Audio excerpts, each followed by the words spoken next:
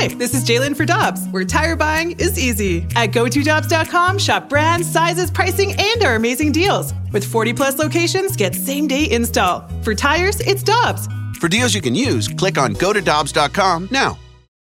When you need mealtime inspiration, it's worth shopping Kroger, where you'll find over 30,000 mouth-watering choices that excite your inner foodie. And no matter what tasty choice you make, you'll enjoy our everyday low prices, plus extra ways to save, like digital coupons worth over $600 each week. You can also save up to $1 off per gallon at the pump with fuel points. More savings and more inspiring flavors make shopping Kroger worth it every time. Kroger, fresh for everyone. Fuel restrictions apply. Get ready for winter driving at Dobbs Tire and Auto Centers with super deals on tires, including up to $200 on new Goodyear tires, plus oil changes, brakes, batteries, and more. For value and savings, click on GoToDobbs.com today.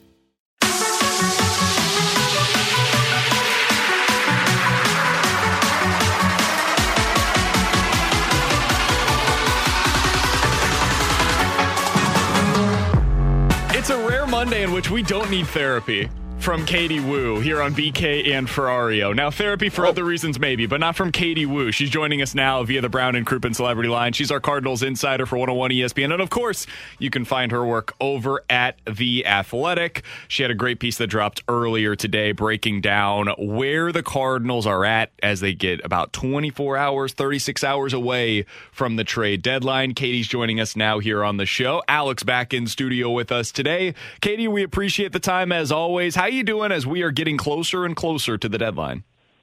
Yes, closer and closer to the deadline indeed. And I don't know about you guys, but this just feels like a different trade deadline. I think it's probably the Juan Soto sweepstakes that have made the pressure for everyone really intensified. But I don't know. I know last season everything was pretty ho-hum up until the last 24 to 36 hours before the deadline. And then all of a sudden it was like rapid-fire trades being made.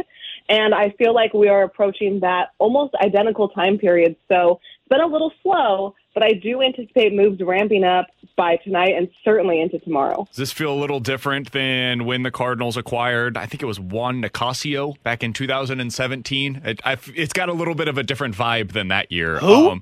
Yeah, exactly. The Katie, what I found interesting, we were talking about this with Tanner and before our show today. I can't remember the last time that the Cardinals not just were like seemingly interested in so many different players, but even just the reports or the rumors that are floating around. Like they're connected with, I think, every single starting pitcher that is available and Juan Soto. How much of this do you think is real versus speculation?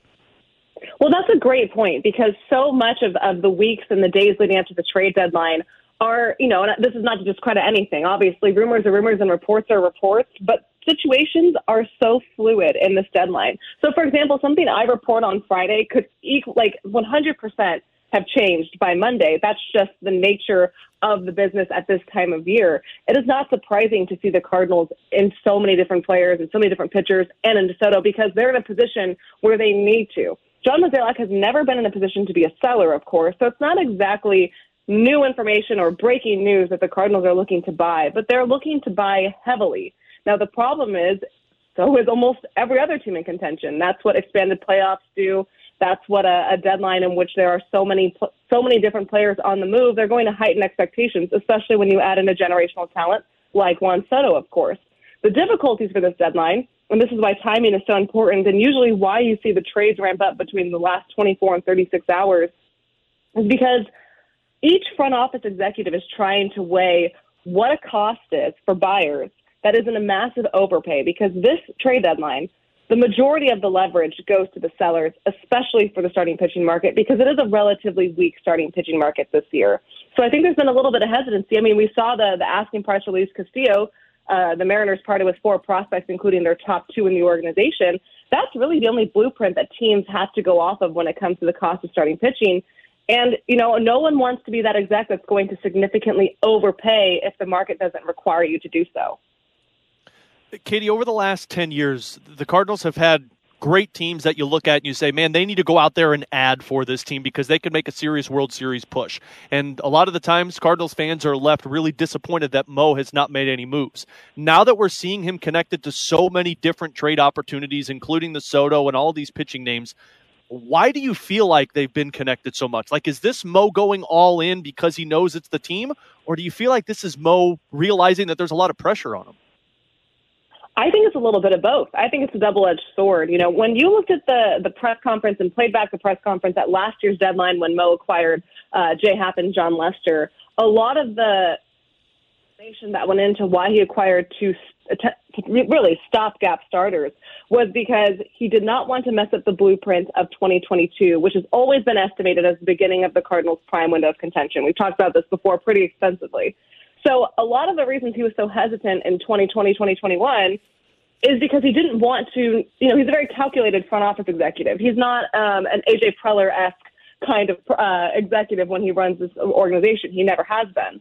So he was so calculated in what he did at 2021 to ensure that he did not mess up the blueprint of 2022, 2023.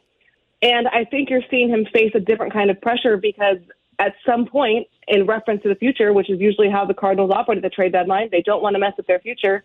Well, it certainly feels like that future is right now. I mean, you have a stellar season from Paul Goldschmidt so far, front runner for the National League MVP. Nolan Arenado, I think, is a little bit overshadowed by how well he's doing this season because of Paul Goldschmidt. But let's not forget, and I know that no one really has, he is eligible to opt out of his contract once again next year or this season. Katie, can I follow up on that real quick? To do that. Of course. So you had a quote or a sentence in your story that reads, "The risk in the latter approach of not going aggressive is that it's sure to set off a rift in the clubhouse and within the fan base. And Mozeliak must also appease Nolan Arenado, who has not yet decided whether he will opt out of his contract at the end of the season," end quote. Again, people can read your full story from today, and they should, over at The Athletic, where they should be subscribing at this point. If they haven't already, go ahead and check that out. What is your understanding of the current situation with Nolan Arenado and how realistic it is that he could opt out at the end of the year? Honestly, guys, I personally don't think Nolan Arenado has put much thought into it. And I know that sounds a little bit ridiculous because everyone's so focused on his future.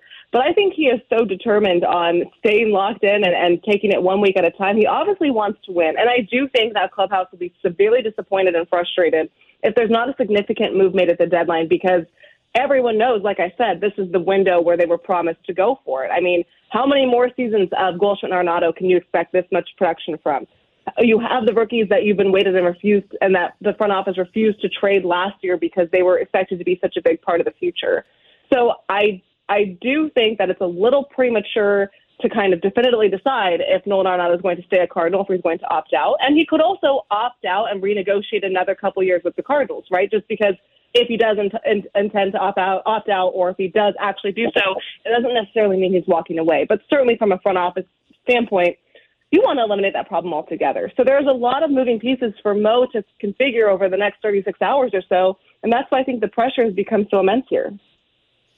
Katie, I think a lot of Cardinals fans see this trade deadline and they say, okay, well, Juan Soto's here, but it's either Juan Soto or it's starting pitching. And BK and I and Tanner, we've talked about this. I just don't believe that. I think you can do both. Do you believe that the Cardinals can acquire Juan Soto and acquire a starting pitcher that can help them? This is one of my favorite arguments because the arguments for both sides are so passionate. I find them fascinating to read between fans. I do think the Cardinals can acquire Juan Soto should the Nationals decide to trade him. Let's back it up a little bit.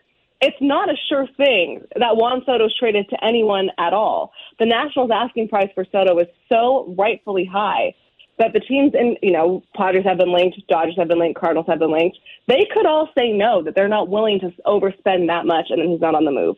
However, if things change, hypothetically, I do think the Cardinals could acquire Soto and a starting pitcher, but that starting pitcher is nowhere near top tier. You're not getting Soto and Montas, right? You're not getting Soto and Syndergaard, perhaps. If you do acquire Juan Soto and you also need a starting pitcher, you're getting a lower-level stopgap solution, typical to what you saw last year with John Lester and Jay Happ. The starting pitching market, again, really favors the sellers.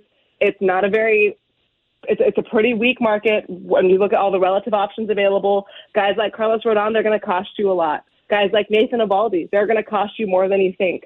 So I do think there's a way to get both, but you're certainly not going to get that top-tier rotation arm if you end up getting Juan Soto. Katie, here's a follow-up on that.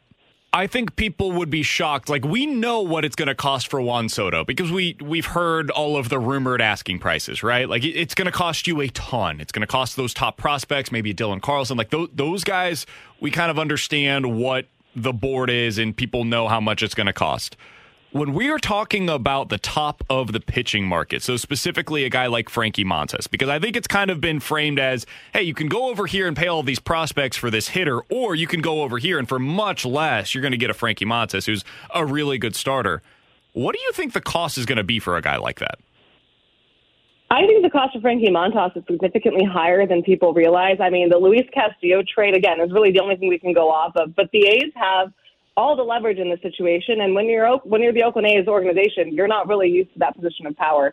The A's know that they have a lot to offer, and that there are a lot of teams coveting Montas. I think the asking price will be a top starter at the minimum, or a top prospect, I should say, at the minimum for a top starter, and then I think that they add in a couple more. I think that the A's are trying to compile a pretty hefty package, not Soto level, of course, but some of the same names will be linked there.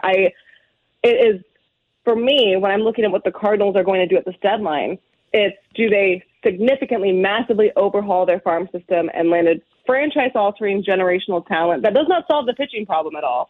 But, of course, when you land you have the opportunity to land Juan Soto, you explore avenues to do so.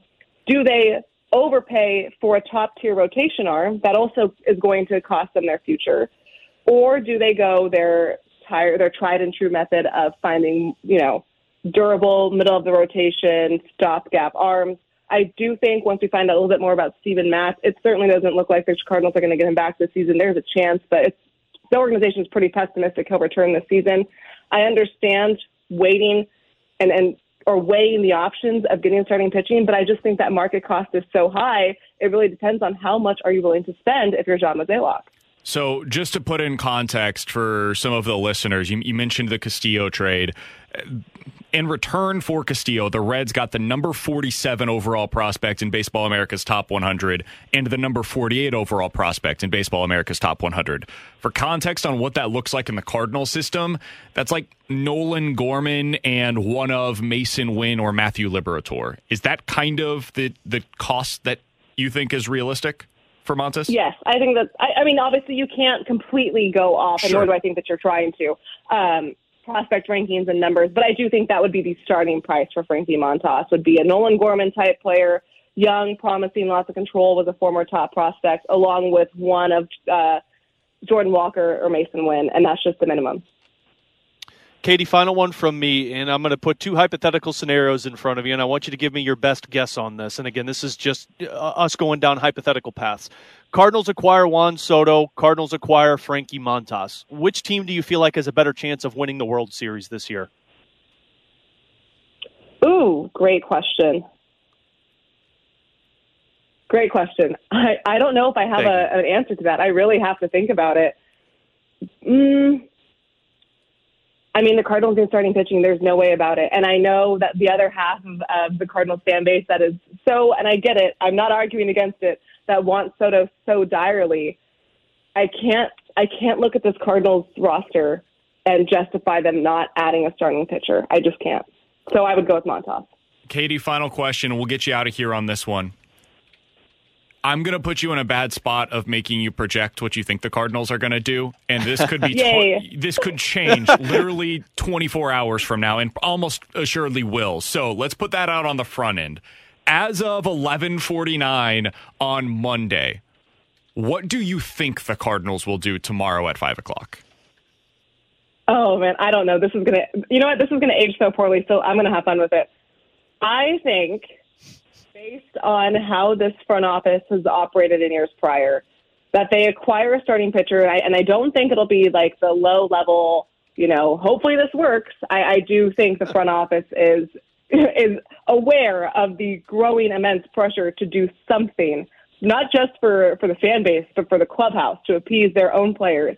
I think the Cardinals add a middle rotation starter, and That's it. I don't think they get Montas. I think the asking price is too high. I don't think they get Syndergaard. I think the asking price is too high. But, the Red Sox got a couple starters they're familiar with. Cardinals like that. Here's my off-the-wall prediction. This is just speculation. Cardinals trade for Michael Wacha, and that's it.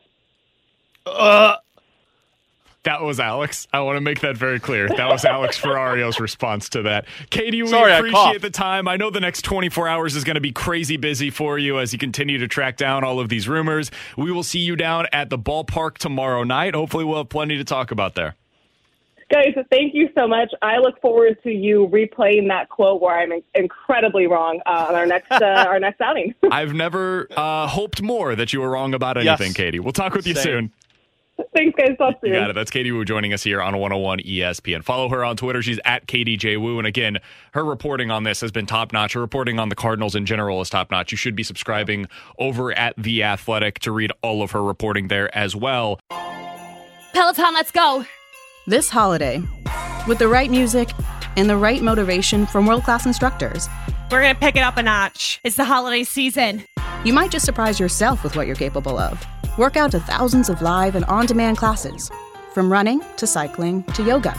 Try Peloton risk-free with a 30-day home trial. New members only, not available in remote locations. See additional terms at onepeloton.com/home-trial. Peloton, motivation that moves you.